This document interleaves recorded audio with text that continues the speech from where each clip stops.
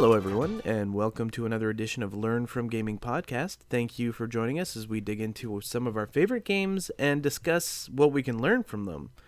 Also, just why we like them? Jesus. You know, I'll get it right eventually. For those of you out there counting, this is episode 17 coming at you on February 1st, 2018. And not the other way around. So, my name is Chase Sternberg, and I'm joined today by... Stu Gritter. Stu Gritter. Hey, how are you today, Stu? Good. How are you? I'm doing all right. Fumbled a little bit right at the start, but you know what? I'm going to come back strong. It's not like it's Super Bowl weekend. No, and it's good to set the tone. Yeah. Get a little playful, and yeah, just do what we do. So... For anybody who is approaching this podcast brand new, bushy-eyed, and whatever-tailed comes after that. Oh, this is great. It's bright-tailed. Yeah, and bushy-mouthed. Wow, could you imagine? My mouth is pretty bushy right now. Well, you've got a mustache, so it works. Beard. Yeah. Got a pretty bad beard. Okay, sorry. Anybody coming here for the first time, what we like to do every single episode is Stu picks a game, I pick a game. Generally games that we like, that we've played, that we've engaged with a lot.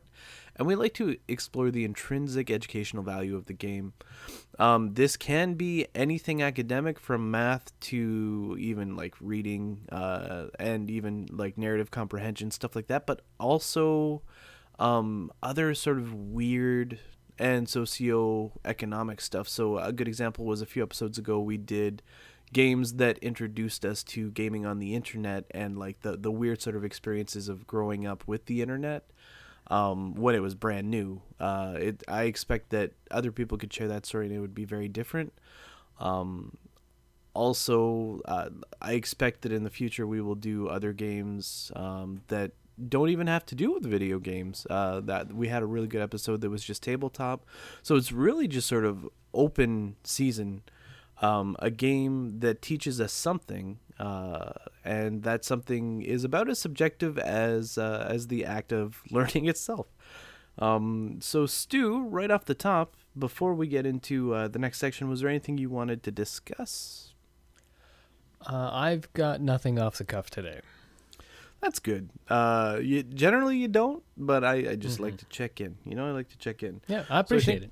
Hey, no problem. So I think we're going to shift into what we learned this week. Okay, so this is the section of the show where we discuss what we learned about gaming this week. Stu and I love tech and gaming. So remember, if you have any news or tech updates that you would like to share with us so that we can discuss them, just email them to learnedfromgamingpodcast@gmail.com. That's learnedfromgamingpodcast@gmail.com. So, Stu, what did you learn this week? The only news piece that really caught my ear was had to do with, I guess, the recent resurgence of cryptocurrencies has led to a lot of graphics cards being purchased. And I guess there's actually for Bitcoin been mining, right? Yeah, basically. So yeah. I guess a lot of people are like the price of video cards has not come down the way people would expect after a certain amount of time. Yes, just because the demand is so much higher than we'd expect after the amount of time. So that's interesting. It's gone so far as I believe some retailers and some manufacturers are actually only honoring sales orders with a maximum of 2 cards. So there are so few that a lot of companies aren't selling batches of 8 or 16 or, you know, however many you might actually want to fill a room of coin farmers. So that's kind of neat. That is... That's actually pretty interesting. That's just the PC gamer hardware side of me that kind of snagged onto that.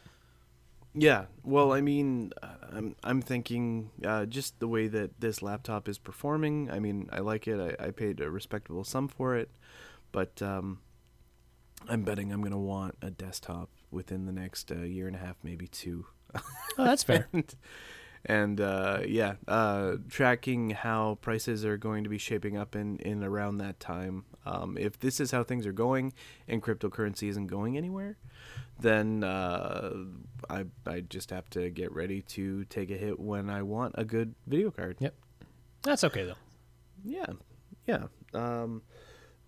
Okay, so sorry, didn't mean to cough towards the mic. I was actually coughing away from it. So Stu, was there anything else you wanted to discuss? Nah, that's all I got. Okay, so for me, I spent a lot of this week listening, sort of like passively, to podcasts, and everyone is talking about two games. Can you guess what they are? No idea. That's okay. You don't need to know, but I'm going to tell you.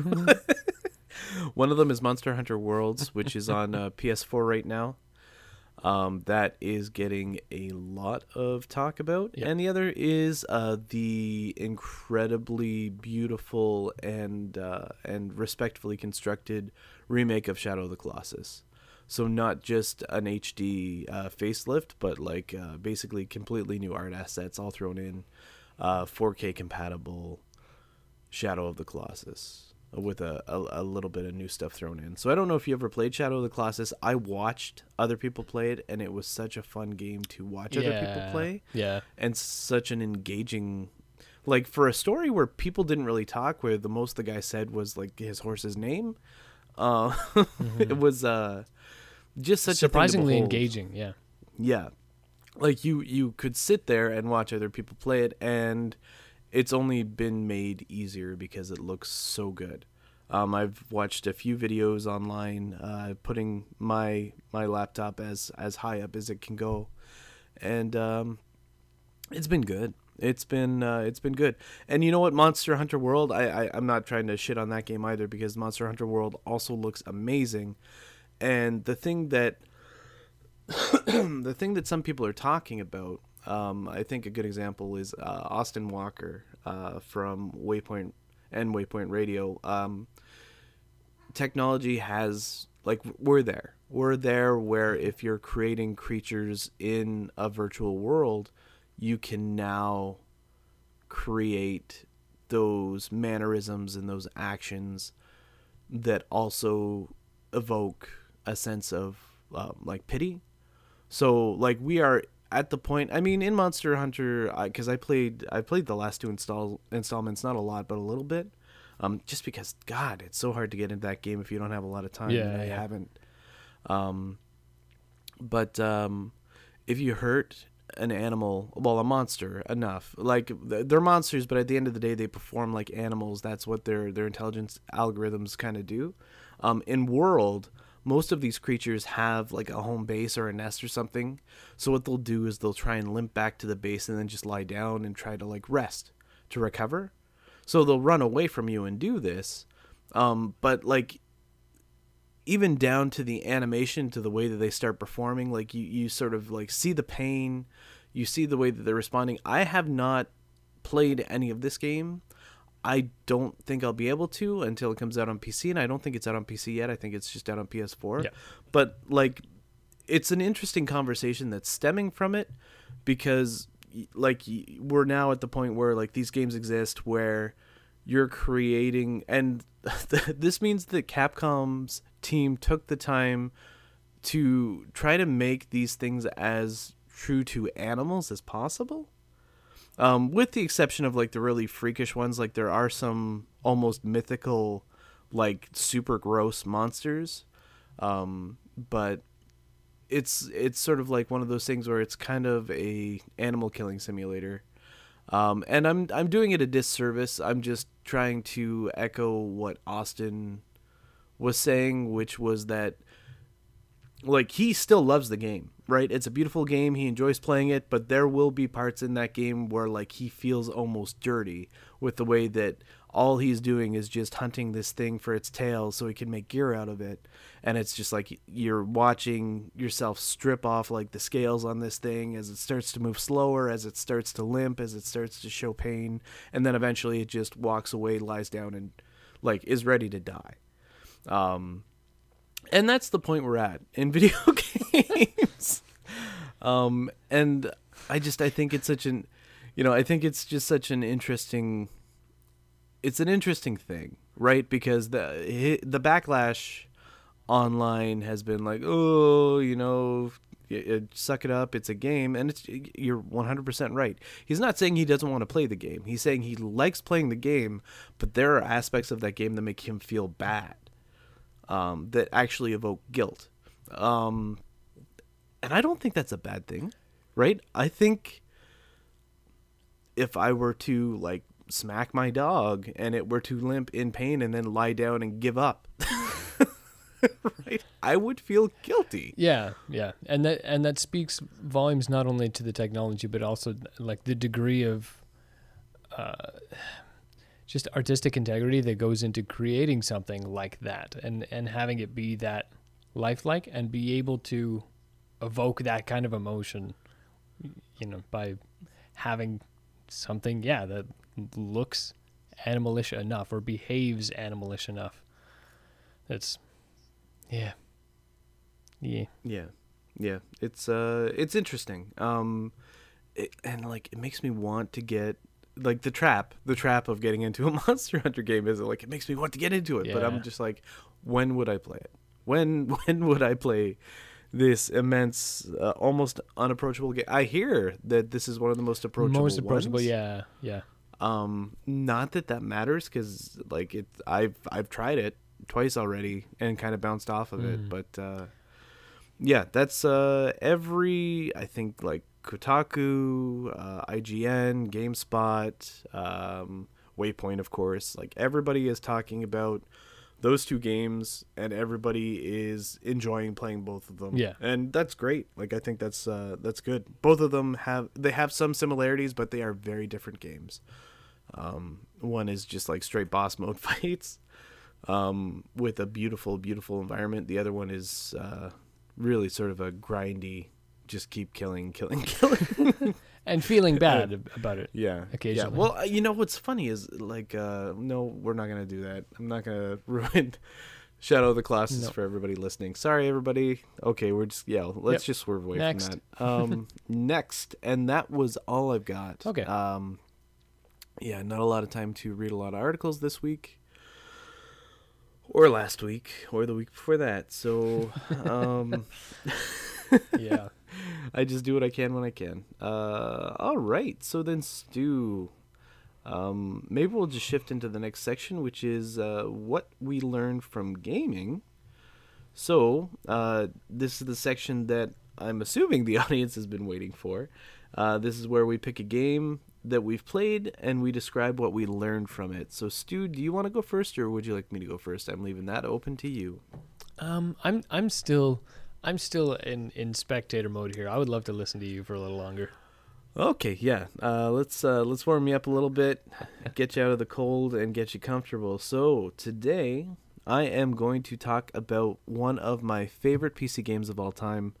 No, it's not Master of Orion 2 because we already talked about it. It's another hentai game, isn't it?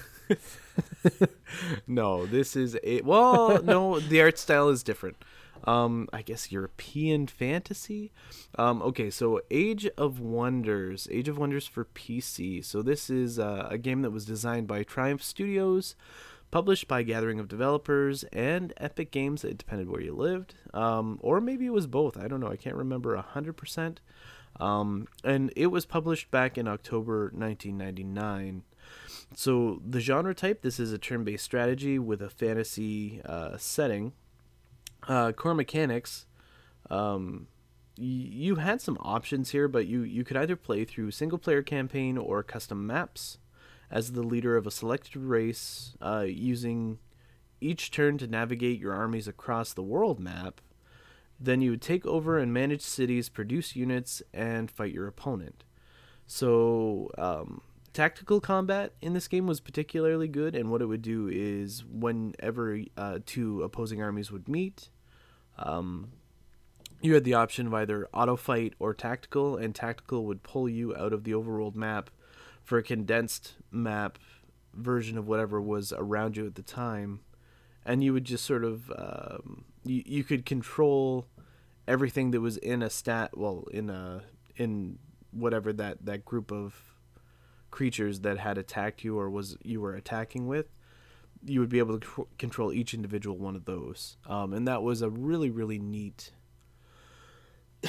a really neat system. And it was sort of I'm not going to say hexagonal. It was honestly just square. Like I don't think you could turn the grid on to see what it looked like, but it was basically like a square map.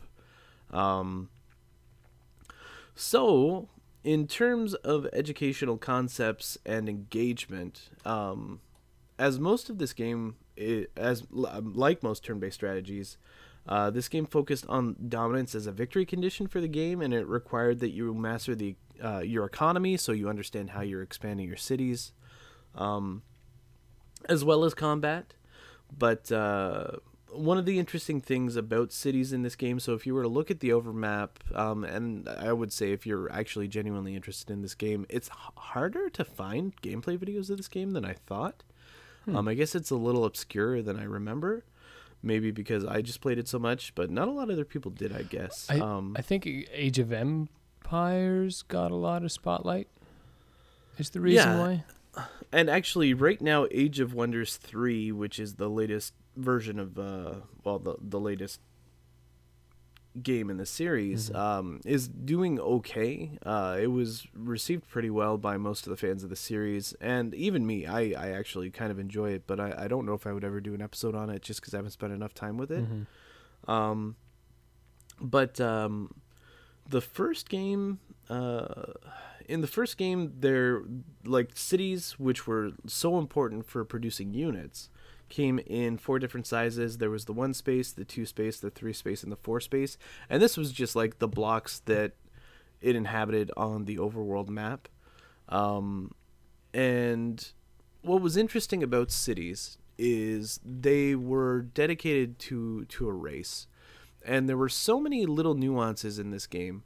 So when you chose a race, your race wasn't like it wasn't just that race that you selected. You selected your magic type,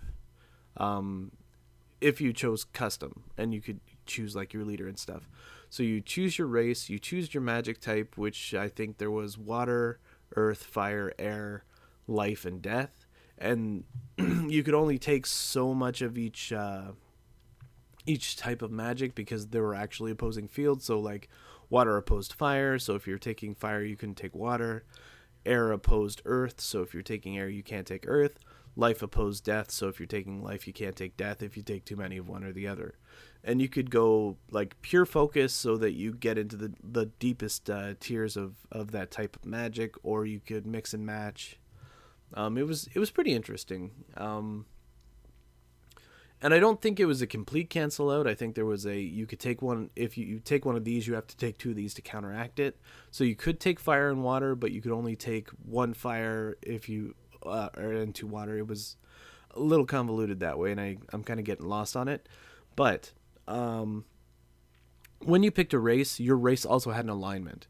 So think of Tolkien-esque fantasy. So, like, dwarves are good, elves are good, halflings are good. Gosh, what else was good in this game? There was a group, a faction called the Highmen, which are basically like the men of Minas Tirith, but like high men. So, they're like, I think their highest level creature was a Titan, and like their next lower creature was a Valkyrie, so they're almost angelic, like sort of like divine parentage. And they were, if everything else was good, then they were like absolute good. So there were actually like tiers of how good you could be. And then there was the neutral races, and the neutral races were humans, lizard men, Azrak, which are like sort of Aztec-y desert people, and frostlings, which are like frost halflings, which I always played. I always played them. Yeah. And then the evil were, I think it was goblins, orcs, dark elves, and the undead. And the undead were like pure evil, so they could never get along with good. And the only reason why this mattered is because there was a morality system in the game, and there were certain things that influenced your morality, and one of them was the alignment of other creatures you were with. So creatures were racist. That's the best way to put it. No, they actually were. Creatures were racist in that game. So if you took creatures from another race, if they weren't in a matching alignment, so like say you were an orc and you captured a human city, but instead of converting it to an orc city or just raising it to the ground, you decided to leave it as humans, and you started producing human units out of it, because that's the luxury of whatever race it is that you captured. Yeah, those humans, if they're hanging out with you and you're just a bunch of orcs, number one, they're not evil, they're just sort of the in-between, so they might get along with you a little bit, but the fact that you're an orc, they really don't like that. Not to mention all of the orcs in your army also aren't a huge fan of humans, so the morality in your army overall isn't going to be great. So you usually benefited from just playing in your purview. So if there were other like evil races around, you would sort of keep their towns around if you captured them, or you just convert everything to your own race depending on your preference or what sort of tools you want to access. The reason why this is all important is because each race had distinctly different units. You had the baseline units, which were like melee units, archer units, and then I think like a special sort of exotic unit. So like Frostling's got the penguin, like a dire penguin. Some people got pikemen. Some people got it's really hard to remember everything, but as you leveled up your cities, you could unlock different unit types, so like priests and stuff, but the high end was where things really got differentiated. So I guess you would call that third and fourth tier. Fourth tier was the strongest units, and that's where you would get things like dragons or incorporeal spirits that could possess other units and basically burn through an entire army that way. The goblins got access to this thing called like a Krorag, which would just run through the underground and kill everything. So understanding what each race had access to was sort of a benefit. So you would take the time to really think about what your army composition was, or what you wanted in your army, and that's how you would decide whether or not you would keep a town when you came across it, if you had the luxury of being able to hold on to it. So I'm kind of getting lost here, only because I want to talk about all the really cool stuff in the game. Yeah. But what I want to remember is that, I guess like what's really important to try and convey without going too deep into all of the systems, because I don't know if that's really the type of podcast we're doing, is just to say that like this game gave me a really deep respect for turn-based combat, because of the depth of choice in what you could take in an army, because of the depth of choice in the magic system, which, I mean, the magic system wasn't terribly complex, but it assisted in combat, and then just being able to do all kinds of things in combat. I mean, combat, your character or each unit had its ability. So like archers had the like shoot arrows, but say a second level unit like a priest also has the heal ability or the turn undead. And these were options that you could just click and then use in the tactical combat. And it was really sort of interesting. There were also, like I mentioned, the incorporeal specter that could possess stuff. That thing couldn't be hit by anything that was non-magical. So you needed to have an elemental affinity or a magical attack in order to even scathe that. So that thing would rip through tier 1 units that had no magical access, no magical weaponry unless they were enchanted in some way. And it was interesting because there were hard counters to basically everything in the game. If something had flight, if you didn't have arrows, you couldn't bring it down, and if it had like a ranged attack while it was flying, it was very, very hard to get at. Yep. Right? So that made dragons like incredibly powerful, because they could basically destroy anything that was on the ground that wasn't ranged. But they were also very susceptible to ranged attacks. So anything that was on the ground that had ranged attack could do some damage to a dragon. Yeah, it's, I don't know. I don't know how else to describe it except that it hit me at a time where I was really digging fantasy. Like I was reading all kinds of D&D, D&D novels, like just, and it hit me right at that time where everything just sort of fell together. I was at an age, so 89 I would have been, or no, 99. Sorry, I'm just trying to calculate. I would have been 16, I think. No, yeah, I would have been 16. 16 when I first encountered this game. And yeah, like my mind could comprehend like the nuances of basic strategy at that point. Yeah. Oh yeah. You know? So I really ended up digging this game. My father really enjoyed it. We had an uncle. That was how we actually encountered this game for the first time, was he had it. He really enjoyed it. We would play this game hot seat all the time. We never finished a single fucking game because if there's one thing I've learned about hot seat, it's a huge waste of time but incredibly fun in theory. Yeah. I'm just kidding. Like a good hot seat, if you have the time, can be really, really enjoyable. But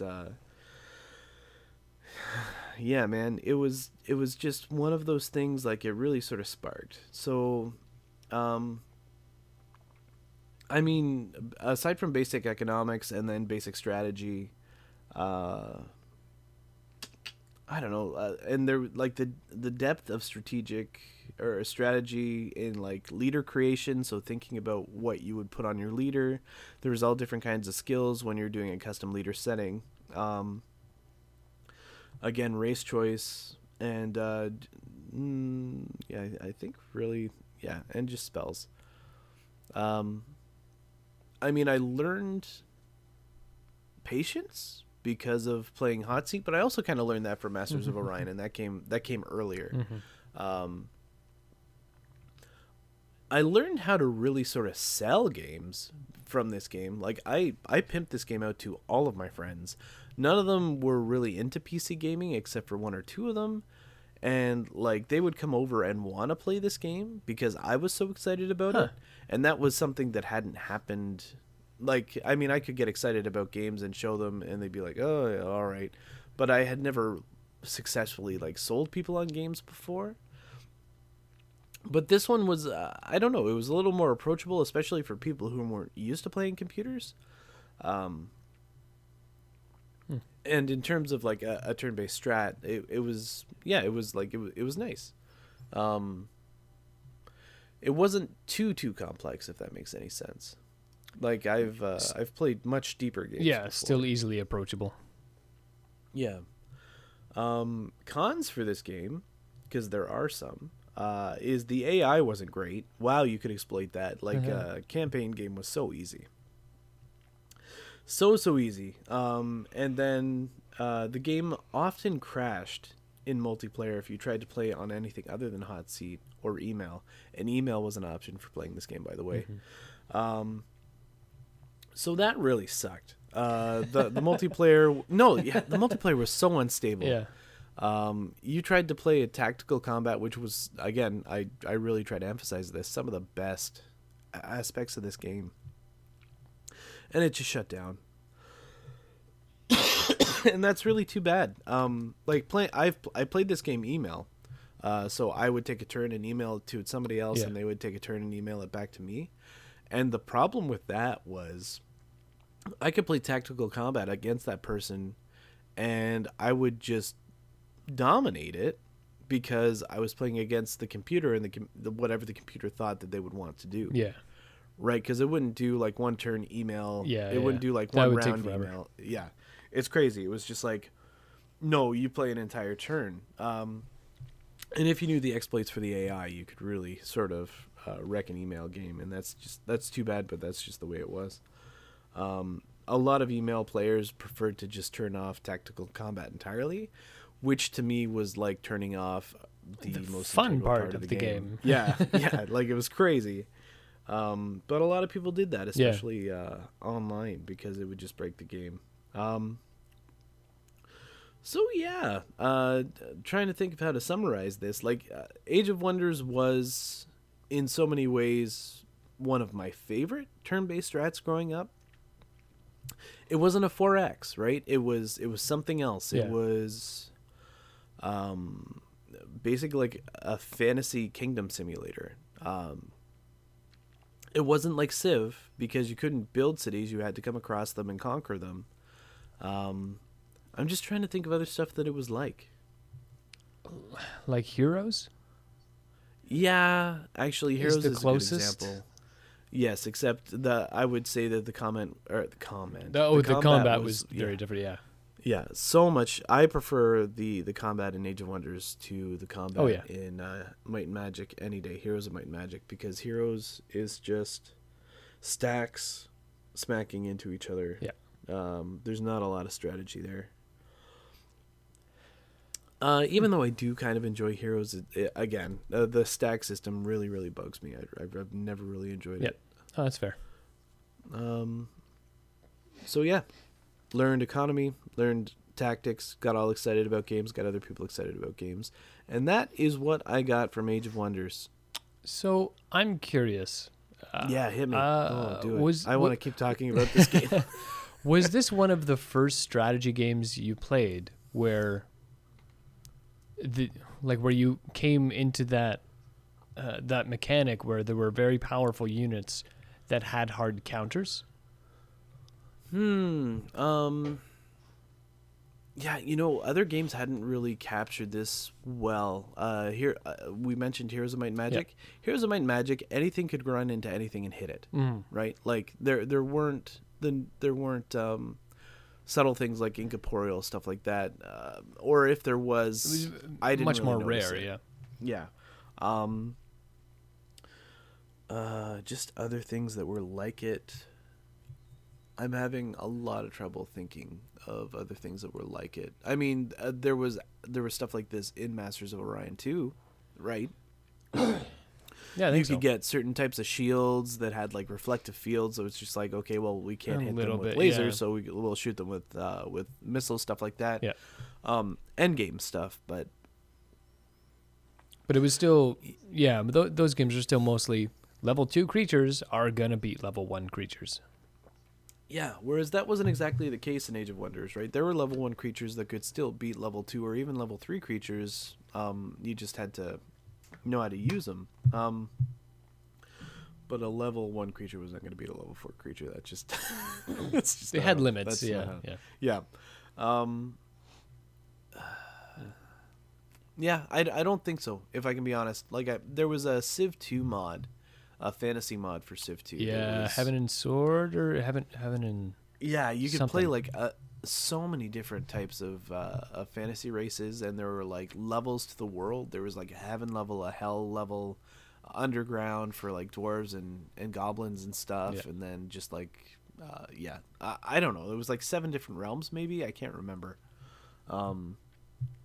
And that was also definitely not the same thing. I think this might have been, yeah. And it's weird because it was 99. Like, I'd been gaming for quite a while. Yeah. Well, I don't know. Huh. Neat. Yeah. You know what? No, I feel like I would have encountered stuff like this in Final Fantasy, right? There were like incorporeal or undead things, or but the difference was it wasn't a strategy game. Yeah, that's what I mean. It was different, like outside the realm of Pokemon, where like, oh, something's weak to this, like that kind of thing. It when it's contained in an arena or something like that, when it doesn't have like an economic grand strategy application, it's different, right? Yeah. Oh my God. If I could use Pokemon tactically, oh boy. Yeah. Oh man, that would be awesome. You got me thinking now. Like a Final Fantasy Tactics style Pokemon game would be awesome. Yeah. But that's neither here nor there. Okay, Stu. Do you have any other questions about Age of Empires? Did you ever play it? You probably Very didn't- little, yeah. Yeah, you don't probably think so. didn't engage with it as favorably as I did. Like, I got into all kinds of custom downloadable maps. Yeah. There was somebody took the time to do a Middle Earth map, Yeah. and it was so awesome. It's right. What happens? I'm trying to think about the exact timeline. It's so the Fellowship is broken. Everybody is either over at Minas Tirith, or the two hobbits. So Sam and Frodo are. I think they're already in the. God, what do you even call that? Mordor. There we go. Like, you can find them. Well, no, sorry. The whole concept of the map is that the ring doesn't get destroyed. So you find their bodies, and then Okay. it's really a quest for Gollum. Yeah. Because if you find Gollum, you find the ring, and that was the thing, was your leaders could put equipment on and stuff as well. And if you get that ring, I think it's something absurd, like it ups both of your defensive types, so your resistance to magical attacks, and then your resistance to physical attacks. And it makes you invisible or incorporeal. I forget which, Yeah. or maybe it might even be both. Who knows? But yeah, if you can find Gollum, you can actually get the ring. But I never found him because you can't see him. Yeah. Funny how that goes. Yeah. If he was hungry enough, he would attack like single units and stuff. Whoever did it like created an AI for him. Yeah. But it was very true to the actual map of Middle Earth, and it was awesome because the creativity in, in most communities that have a devout following like this game, you can still find the custom maps for this game online. Yeah. And chances are I've played a few of them. Some of the best and highest rated ones in the community archives I've played, but just some of the stuff the community came up with was so much better than what was even just in the game. And the game had some good stuff in it, don't get me wrong, but like we're talking hours and hours and hours and hours poured into making a labor of love map. And then I got to play on it, and it was good. Mm-hmm. Yeah. Nice. Okay. Yeah, that's what I got. The only other thing I'm going to have to mention is I looked up on ageofwonders.wikia the dire penguin. Not only is the description fantastic, but the picture, the icon for the dire penguin God. is magnificent. Yeah, it's like this general penguin, like With red eyes. with red eyes, like, and ranks standing in front of ranks of other dire penguins. It looks fantastic. Brilliant. Yeah, that there were some pretty interesting I love units in that game. The highest level unit for the halflings was a leprechaun. And it was very like just because so much of this is Tolkien-esque, it was very Tom Bombadil sort of style concept of a leprechaun. Also, like your third tier guys, you could have like a sheriff and stuff if you're halflings. So it was, I forget. Goblins had like these weird beetle riders. Also, the Frostlings were hands down like one of the funniest freaking factions. They got access to the Frost Queen and the Yeti and like Will-O-Wisp. And like that dire penguin, it's just sort of like, what is this faction? It's beautiful. Yeah, I really enjoyed playing them a lot. Actually, that was my preferred faction. I don't know why. I really liked playing ice goblins. That's fair. Yeah. So cool. Yeah. Nerding out huge. Yeah. Age Yeah. 16. Hours of my life thrown into this. Yeah. Like, I would say days, if not weeks. Oh, I believe it. Yeah, man. Okay, that's it for me. So what do you got? All right, so I'm gonna kind of talk about two games again because I like bending rules. I'm doing it because they're awfully similar. They were released a year apart. One is the literal sequel to the next, to the previous Herp Derp. So I'm gonna talk about because gosh, I just wanted to keep Interplay going. So Going to talk about Fallout and Fallout 2. Oh, good stuff. Yep. So, Fallout was released in 97, Fallout 2 in 98. They were both published by Interplay. I think the first was actually developed by Interplay and the second was Black Isle. Okay. Fallout is a post-apocalyptic setting, and when you start the game, you kind of create your hero, and it's a GURPS-like system. It's called Special. It's the system that's stuck through Fallout 3, 4 as well, where you have strength, perception, endurance, charisma, intellect, agility, and luck, and you kind of pick your stats, and they have different skills that are available. You'll never be good at all of them. You'll kind of be good at some of them. The skill list changed game by game, but there was often small guns, big guns, unarmed fighting, melee weapons, things like speech and doctoring and medicine, science and repairing and lock picking and stealing and understanding traps, or generic science was one of them, I think. Bartering and gambling were in a couple of the games. So you would have your base stats, you would pick your skills, and then you would have one or two other kind of special traits that would be super great and kind of weird or random. And then you would just kind of go into what was basically an open world with a post-apocalyptic setting where nukes came down, world's all poached.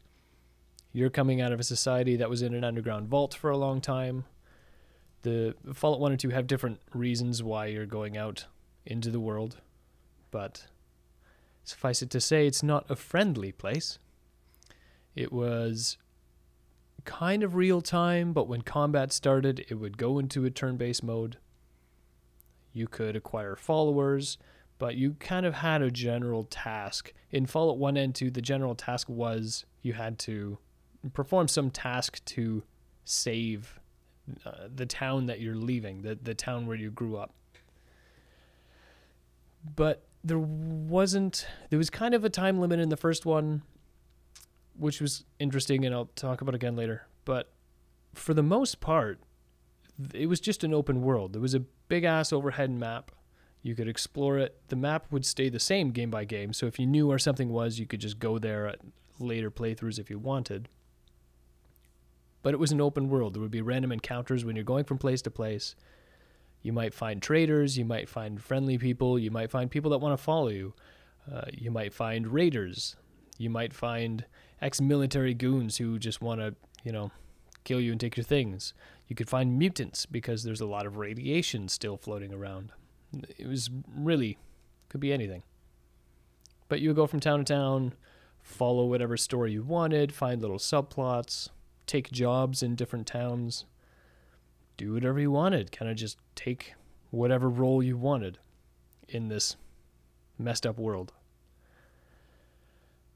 Part of that taking whatever role you wanted really shone through with the dialogue options that they put in the first two games.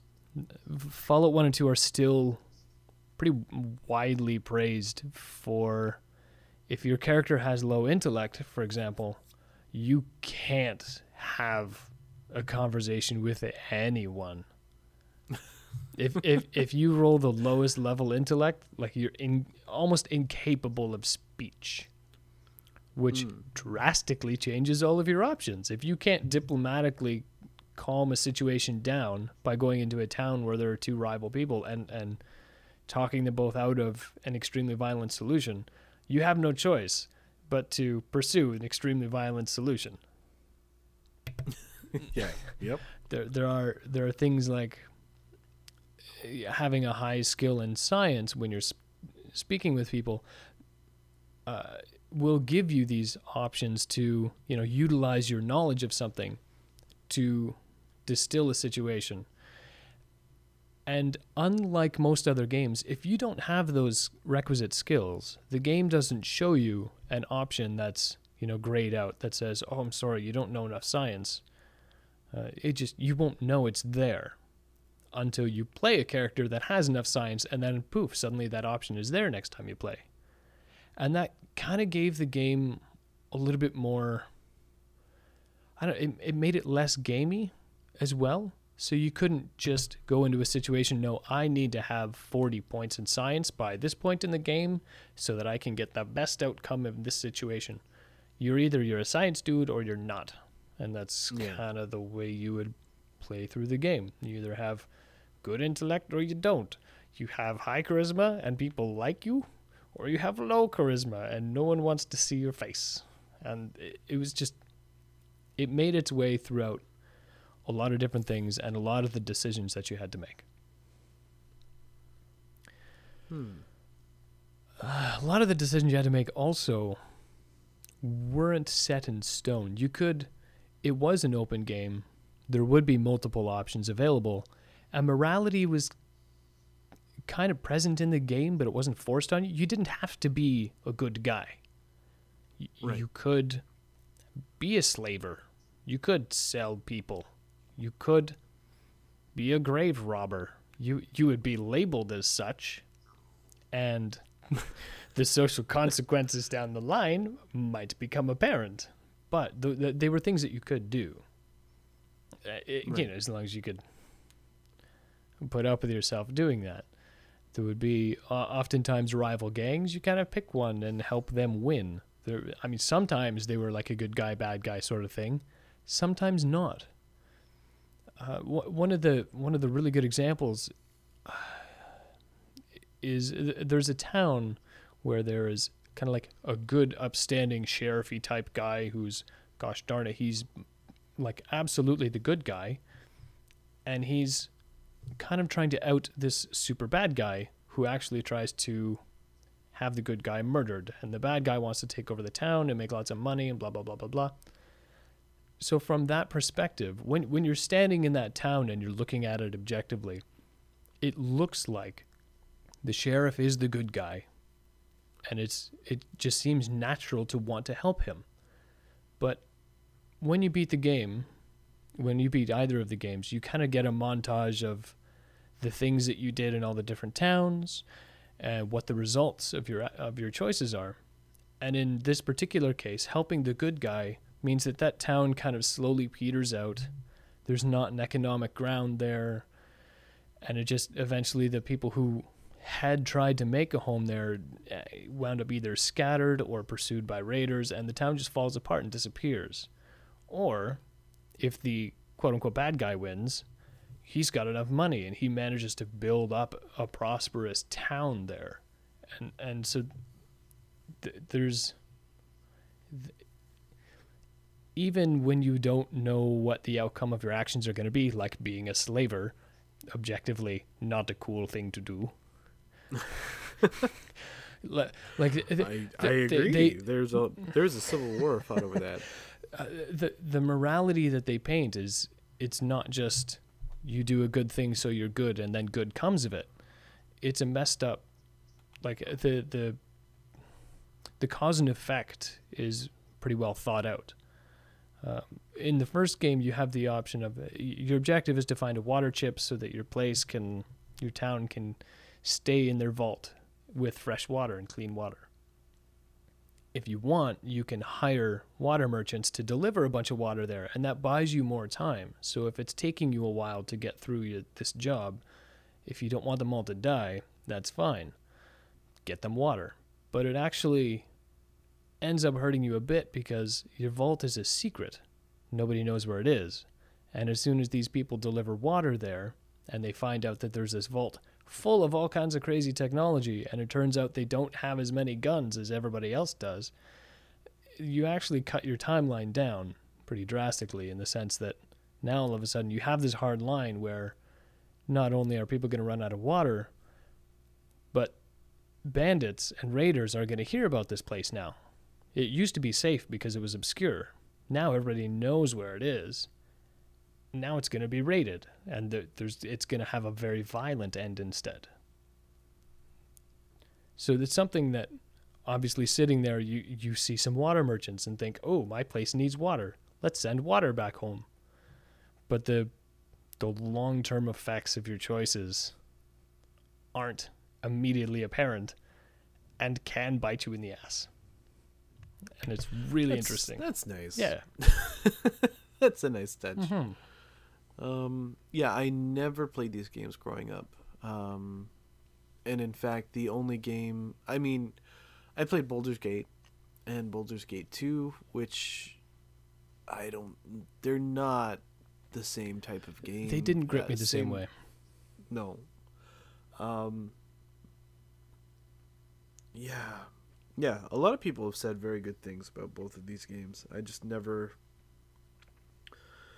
approached them. That it's fair. I think there are mechanics in those games that didn't necessarily age well. So I think they're still worth playing if you enjoy those kinds of games. I don't know how approachable they are. I don't know if I would have much trouble, right? Like a good FAQ or just maybe a light walkthrough instead of a big walkthrough, just like a few like keynotes, things to consider when you're starting. Yeah. And then I would probably be all right. Yeah, and most of it is pretty self-explanatory. I mean, the character creation is really the most technical, and there are great explanations for everything. You click on small guns and it tells you this helps you with pistols and small rifles. You click on big guns and it says this is for shit like rocket launchers and Gatling guns. Okay, well there you go. You want to be good with pistols and rifles? That's small guns. Anything else? Big guns. There you go. So, Stu, Yeah. compared to say Wasteland 2, Ugh. how do these games hold up? I have a hard time talking about Wasteland 2. But why do you have a hard time talking about Wasteland? It did absolutely nothing for me. Which is weird because we spent hours playing that game. Stu. Yeah, we did. Hours and hours that I'll never get back. And I Never. don't know if that's something that there was just so much the amount of text in Wasteland 2 that I don't know, none of it was gripping to me. Yeah. The Fallout games had much shorter, concise dialogue. It was really Right. punchy, and it still, a lot of it had that slightly dark humor that people love out of the Fallout 3 and 4 games. Right. Like the Pip-Boy the Fallout Boy, is still like, he was the icon back then, and he's like was treated the same way. Mm-hmm. So there's it does do this brilliant contrast between that dark humor and the insane backdrop of the post-apocalyptic setting where just like nothing is good. Yeah. Well, there's also the difference between Wasteland and Fallout, even just the aesthetic, right? You've got the burned out sort of I would say like 80s, 90s, 2000s in Wasteland. Maybe a little higher because of some of the tech that you run into. Whereas Fallout in general, all of the Fallout series have followed sort of this like peak of 50s and 60s motif. Yeah. Right? Like the aesthetic when you're out in the, for lack of a better term, wasteland, right? Running into ravaged cars, stuff like that. It's all That 50s, like 50s style. and 60s style. Yeah.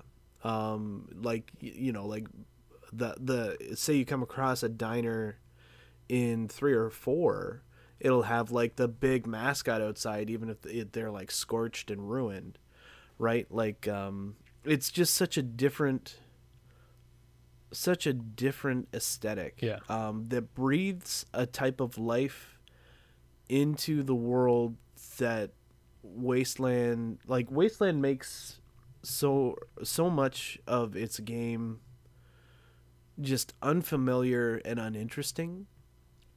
And And everything feels kind of generic. and because I found Fallout easier to go through text-wise because it felt more grounded. It felt less... There are fewer times where you have to suspend your disbelief more and more and more and more. Like Wasteland 2 is that every time you go to the next screen, you have to like do this head check of, really, this is what we... Really? This now? This now? Really? Yeah. Some of the fetch quests in that game were brutal. And just Fallout and Fallout 2 did a really good job of keeping things within the realm. I don't know. It was easier to do. It was a smaller suspension of disbelief to really carry through a lot of it. I mean, there are a couple of characters through those that are just so well done. It's fantastic. And the places, the locations had a very real sense to them as well a lot of the time, which is really, really good. Yeah, I wonder if they were as good at grounding the geography in 1 and 2, because I know that 3 is kind of good, and 4 is basically true to life. In scale it's not, but like in actual what is in 4, if you were to go to the city that it's based in, a lot of that stuff is still there, right? They just sort of nuked it up. Yeah. If you will. Well, I Right. think one of the... I don't know if I've talked about this particular video, but there's a gentleman who does a fantastic breakdown of the difference between Fallout 3 and Fallout 3 New Vegas. New Vegas was for 3, right? I hope. Unless it's 4. Yeah, I'm pretty sure it's 3. Well, New Vegas is basically standalone. Yeah.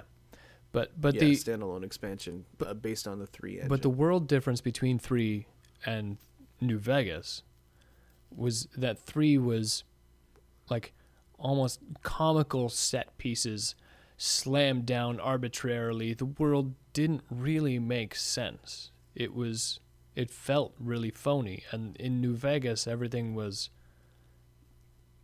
much better thought out. Things made sense. The towns individually and as a network were better thought out and seemed more realistic. And that kind of feeling, I would say Fallout 1 and 2 are a lot more like New Vegas, and Wasteland 2 is a lot more like Fallout 3, where things just didn't feel things didn't feel thought through and connected the way that's fair. Fallout 1 and 2 and New Vegas felt. Have you played any of 4? No, I don't think I have. Okay. Yeah, because it's on sale right now. It's on sale on Steam right now. I honestly, I don't think I would pick it up anyway, but That's fair. like That's part of me fair. should, because I should be excited to try it at least, but I think Fallout 3 was blech enough for me. I don't know, I couldn't get into it.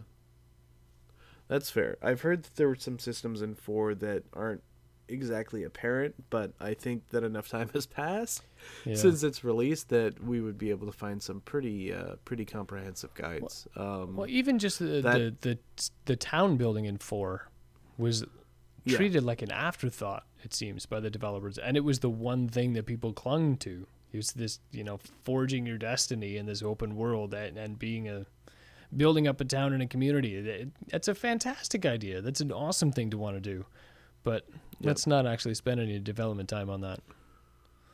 Yeah. Super sad. Okay, so then Stu, Yeah. let's get to brass tacks. We've been talking about Fallout for a little bit. For a bit, yeah. What exactly do you feel you learned from the game? Oh, so first off, there's just the exploration of trying to play the game multiple times with different characters to see the different reactions, the different dialogue options that would be available, and and the different combat options tactically would present themselves as well. So it presented itself as an unforgiving, very rigid kind of requirement system to see certain things, and being able to explore that was really, really neat, and it forced you to stick with certain things. When you got to a certain point, whatever your second character is, if you make your second character quite different than your first, you're going to be, you won't have a choice but to play a slightly different game, because the choices that you'll be forced into choices that you didn't have to make with your first character. Your first character was able to fix that, farm, or eat that thing, or I don't know, bad example, the other thing. And your second character can't do that. So you're going to have to do something new and different. It's the same world. You might want to do the same thing, but you can't. Deal with it. Mm-hmm. So you're using whatever's available to make new choices. There's also a sense of permanence in some of that too. Like I said, some of your choices do have longer-term consequences and ramifications. Yeah. And some of it was small. Some of it didn't matter too much. Some of it was along the scale of, blowing up a town. Now they're not there. Yeah. That's it. So sometimes you might not know that was going to happen. It was good in that sense. So there's some exploration, some choices that you have to make, understanding what your character's skills are and pros and cons of different things. I think it also opened up morality in a way that a lot of games didn't at that point. Okay. So it wasn't just good guys and bad guys. It wasn't good guys are angels, neutrals might be humans, evil guys are undead. It was every possible choice you could make could have good and bad ramifications, and you might not necessarily know what they are. You can try and do the right thing. You might do the right thing, even if you try your hardest, but maybe not. And you don't always know. And once you've committed to that decision, you could save scum or read a walkthrough, but to treat the game earnestly and stick with those decisions kind of shows you a little bit of, you did try to do the right thing. Great. Good for you. Now everybody's dead. It just happens. Mm-hmm. So you kind of have to learn to live with that kind of thing too. That was good.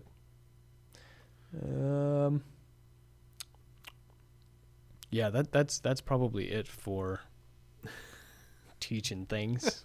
I mean, there were elements of leveling up and picking your things, and if you wanted to be good at this or that or whatever, you could,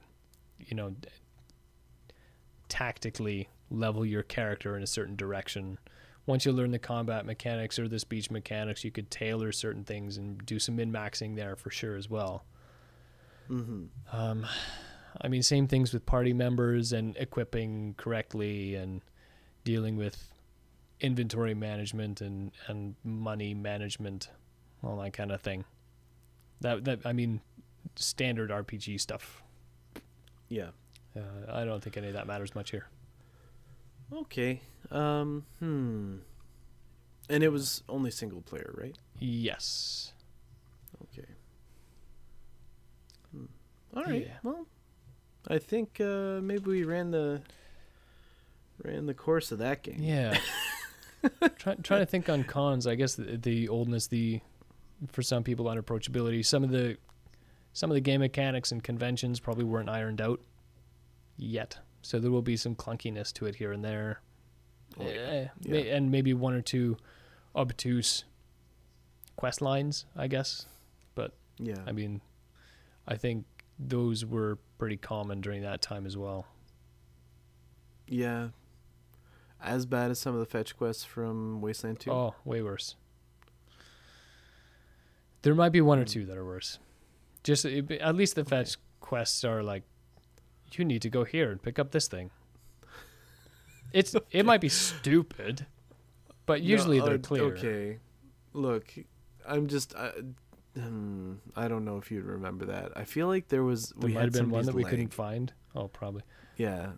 Yeah. Oh, there was a bunch we couldn't find, and we just solved them by killing everybody. Oh, probably. As I recall. I thought I remember there was being one. It was like, go find me 4 of these things. We did, and we brought them back, and then he was like, oh, go find me 6 more, and we just no, fuck it, I'm out. Killed them. Yeah.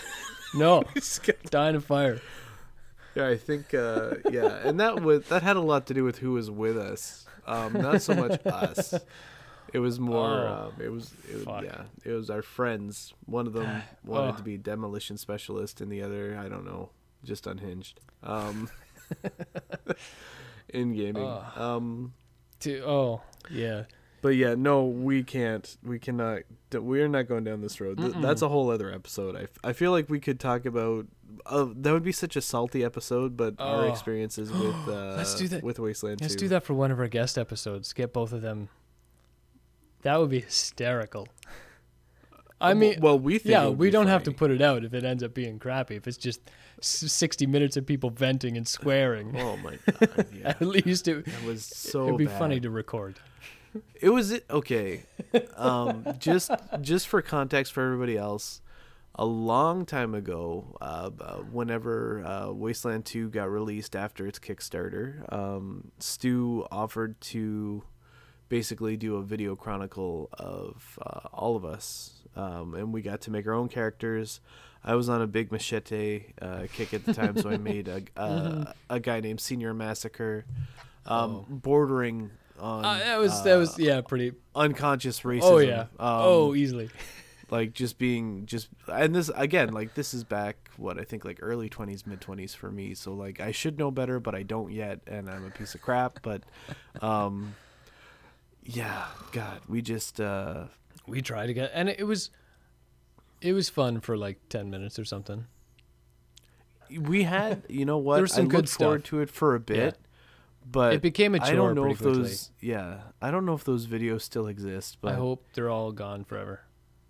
I don't know if but I'd be able to you listen can to them. tell you could tell probably I would say about a month in, maybe a little later, we started straining. Oh, yeah. And then it's just like this game is still going. Oh. Like every week after that it's Yeah. like this game is still going. Like what are we doing? Yeah. Terrible. That is not Fallout. No. No, Fallout's good and But- fun, and you should try it if you never have. Yeah, so each of us had a character. We controlled it in Wasteland 2, and I wish I could say silliness ensued. It Maybe did once or occasionally, twice, but usually it was just frustration. which is too bad. And I don't know, some of that might just be maybe that is also a game that's better suited to. I mean, obviously it's a single player game. Yeah, and we should have been reading the text instead of talking to I each don't know. other. I haven't heard anyone praise the writing in that game though. It's not great. Yeah, and there's a a lot dude. of it. That's the thing. Yeah, it's like walls of text, and it wasn't all great. Anyway, Right. So Yeah. cool. Yeah. Cool. Did you want to say anything else in closing about Fallout or Fallout 2?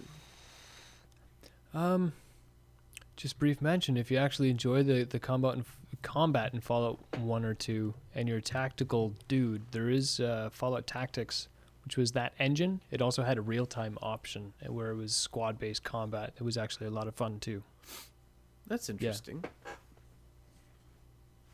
It was really, really cool actually. You could actually it was a hybrid. You could switch between turn-based and real-time, so you could really be careful with some of your tactics, or give yourself a challenge and never use the turn-based. It was whatever. It was neat. It was fun. If you've been through 1 and 2 and you liked the combat at all, if you find it remotely interesting, give Tactics a shot. It's worth a gander. Okay, cool. Well, then I think, Stu, you know what? Just as a quick throwaway, Yeah. right at the end there, I just realized this. Age of Wonders had this weird I wouldn't call it morality, right? You had alignments, which I already discussed, Yeah. but it also had this sort of racial chart that you could look at. And I don't even remember if you could actually look at it. Basically, what happened is as you played the game and captured and either razed towns or converted them to your race or whatever you decided to do, your relationship with that entire race would alter. Oh, okay. So let's say you're playing the Frostlings, which were my favorite. They were neutral. They had the option of integrating with evil or good races as well. But say I took a few goblin towns and I'm just like, you know what, I really don't like goblins. I'm just gonna switch it to my race. The goblins, as an entire race of people, Like you less. would remember that act Nice. and would like you less. So anytime they encounter you or anyone from your race, they remember your actions. And it compounds over time until by the end of the game you have you have impacted the lives of an entire nation of people, and they remember. And I thought that was interesting. Like you directly shaped your relationship with an entire race of people, just by your actions. Yeah. And that was That's really cool. Like I'm maybe giving it a little more narrative merit than the mechanic itself, but like At least it was there. you're playing even if this, it wasn't yeah, deep. you're playing this to have fun, and if you want to be immersive, then it's just like, oh yeah, no, totally marginalizing these people every time I kick them out of their own town so that I can live there. Yep. Yeah, interesting mechanic to show up in a game, and something that took me a while to grasp as a 16-year-old, but still pretty cool. Yeah. Okay, so Stu, we're going to move into the next section, which I'm going to warn you is not particularly big or populated today. So it Okay. is, what can you teach us? So the section is, what can you teach us? And the answer is not a lot this week. Nobody sent anything in. If you want to send something in, feel free. Just email us at learnfromgamingpodcast@gmail.com. Send us questions. Send us, basically anything you Love want. mail, We hate will mail. read it. Yeah, both at the same Yeah. time. Love hate mail. No, don't love hate mail. I don't love hate mail. So yeah, just send us stuff in. We love hearing from people. We love getting asked questions. We love just people sharing their opinions and telling us what they learned from a game. That doesn't happen as often, I've noticed, but when it does, it's pretty cool. Yeah. So yeah, if you could do that, that would be really, really cool. So then the next section we're going to move into is what we've been playing. I'm only laughing because I'm thinking about what happened the last time we got into this section with you, Stu, and I know that your life didn't get any less busy. Nope, so it didn't. have you been playing any Smite? I have stuck with my schedule, and every Monday evening I have streamed some Smite. Oh, that's good. Good for you, Yeah. man. I'm glad that you're sticking to a schedule. I'm glad that you're getting some gaming Gets me a in. bit of game time in, which is why it's there, to be honest. I guess I got some board games in and a D&D session as well. So those are things. Those are good. Are you participating in somebody else's D&D? yeah. Or are you running one? Yeah, well, both, but this was Ooh, look at you. participating. Yeah, the one I'm running is very sporadic, as you can imagine. Yeah. Oh, yeah. Yep, I can only So- imagine. But yeah, the Evening of Smite was good. Well, it's always good. It's always bad and good. So there it is. I'll trust yeah. you. I'll trust you. Is there ever going to be a game that moves you off of Smite? Oh, for sure. As soon as anything is, Smite's just like the comfortable guilty pleasure at this point. I Yeah. just nothing is. It's gonna take a game with really solid mechanics to peel me away, and it's gonna have to have longevity. That's the thing, is that I'm usually drawn to non-PvP experiences. So Yes. Smite is kind of my PvP thing. When Monster Hunter World hits PC, it's co-op. Yeah, and I would love to give it a shot. It's the kind of game that I absolutely could try to get into. Depends on how the grind goes, but Yeah, and who's playing as Yeah. well. I know that there are some things that you can solo by yourself, but I also hear that having friends helps. oh yeah, it just depends if it helps a little bit more than games like Payday where you can do a co-op, but my goodness, some of those levels are just easier solo. Yeah, depending on who you're bringing. Yeah. Yeah. When they melt your house. Yeah. Okay. So stuff that I've been playing. I have been playing Stardew Valley Mm-hmm. a whole lot. You'll be pleased to know that I got married to my girlfriend Penny, the teacher, who lives in a trailer. She doesn't live in a trailer anymore. Now she lives in my farmhouse. Nice. Which I don't know if it's a step up. I chose the option where at night monsters show up because I wanted to sort of basically give myself an alarm Spruce clock it to up? go to bed, and make things exciting. But it's actually kind of a pain in the ass. Like, Well, yeah. the type of farming that I do now is I've gone from like having a small plot to basically using almost my entire property to bulk farm berries.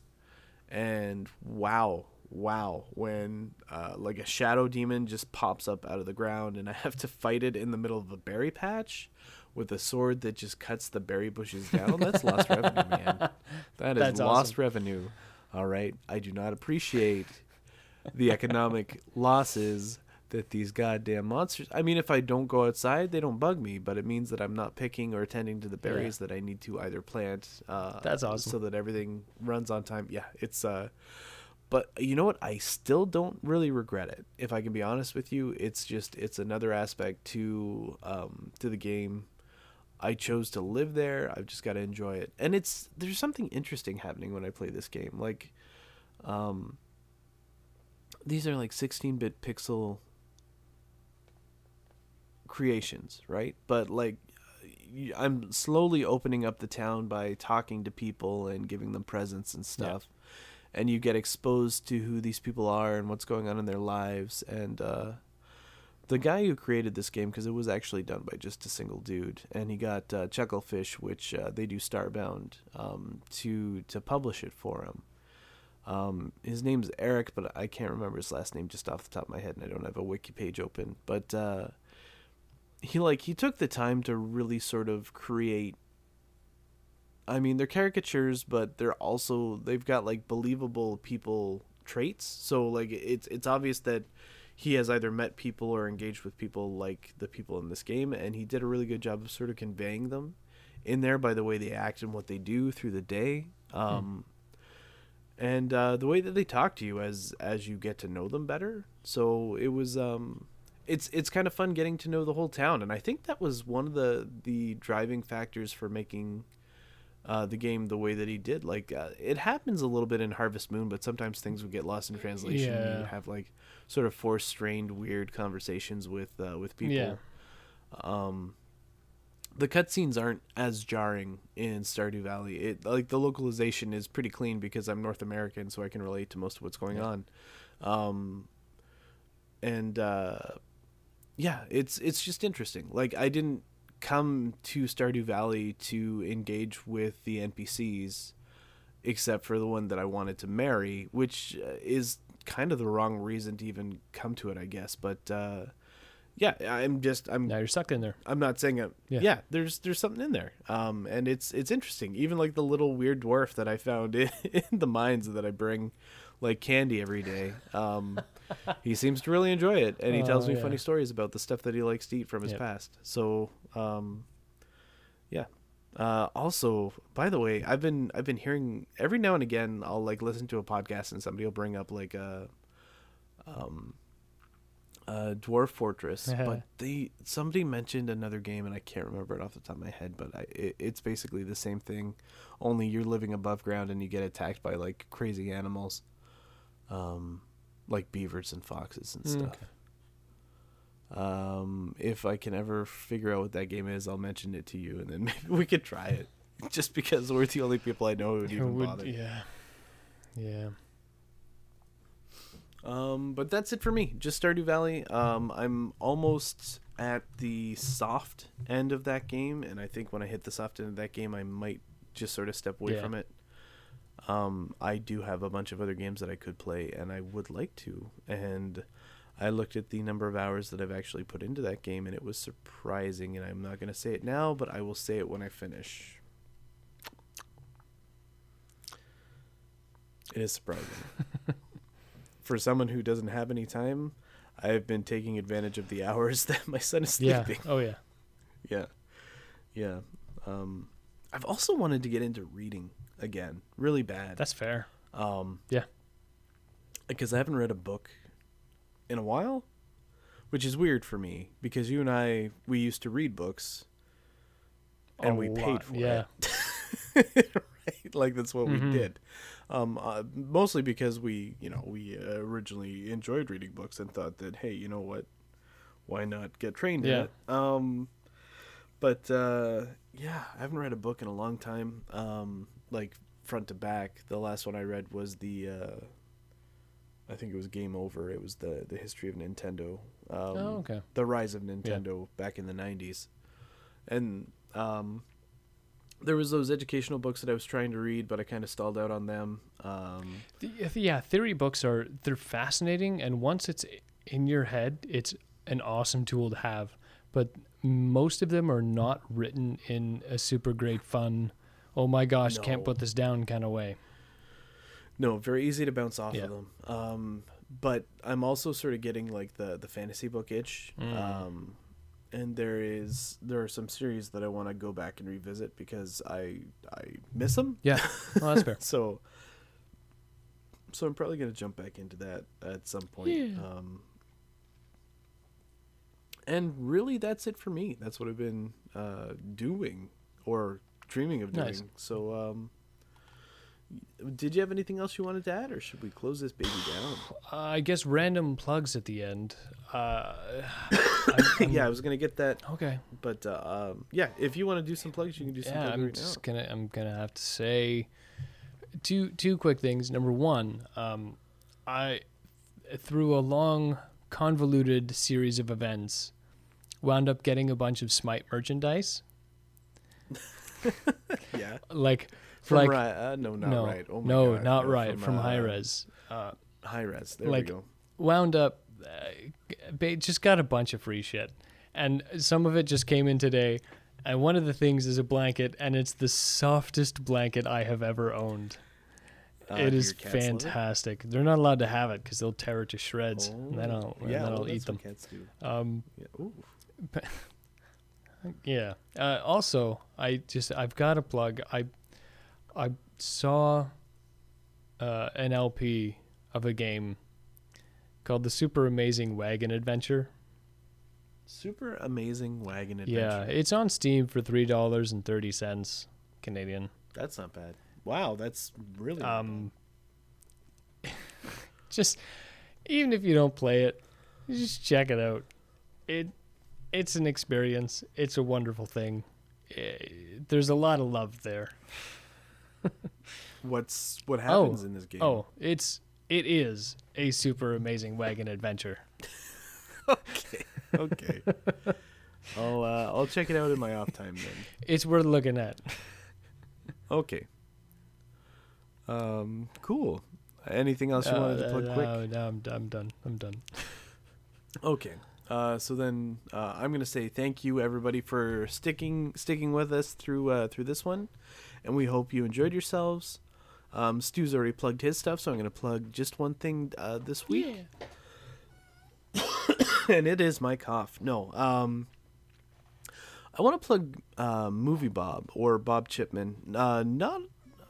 Not as many people follow him as I feel he deserves, but he's a YouTube person. What is up with my dog? He's a YouTube personality, and he focuses on gaming culture and also comic books and movies. But right now he focuses a lot on movies, and for some reason. I just finished. He did a series on Really That Bad, which is he usually does Really That Good because he wants it to be like a celebration of the movies that he really enjoys. But then he saw Batman v Superman and felt compelled to flip the script and do a Really That Bad because he just couldn't understand how you could take like two like such well-established characters and then basically just deconstruct them. He had a lot of questions. So he had 3 episodes deconstructing Batman v Superman. I watched all 3. Each one was over an hour long. the movie isn't as long as his deconstruction.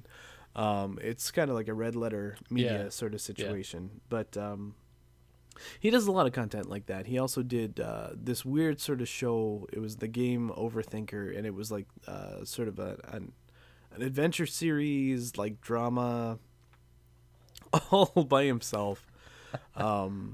It was really kind of weird, but it was also just an exploration in what is going on in video gaming at the time. He sort of stepped back from doing video game stuff and does mostly movie stuff now because that's what everybody knows him for, hence the name. But yeah, I recommend him. I like a lot of what he does. I actually own his book on Super Mario it's Super Mario 3 brick by brick, and it's just a breakdown of the construction of Super Mario Brothers 3. But yeah, nice guy from Boston.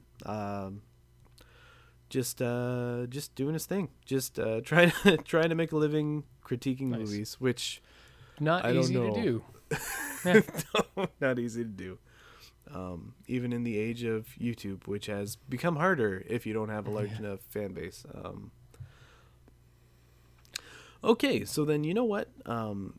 I think we're going to close this one down. So if you want to know more about Learn From Gaming Podcast, we've got all kinds of social media going on. We've got Facebook, which we didn't notify anybody that we were recording today, so that was my bad. We've got Twitter. We've got our website at www.learnfromgaming.com. And we are also on iTunes. We are on Podbean. We are on Google Sound. All of them. Yeah, because we're on Google Sound, we end up like on Spotify and a bunch of other stuff, which is nice. So, yeah, we're on a bunch of things. Check us out. If you feel like it, rate us. That would be nice. Give us some constructive feedback. If you don't like us, tell us why. Don't just give us that 1 star. Give us that 1 star with an explanation. So, yeah. So, thanks again for joining, and tune back in soon. Yeah.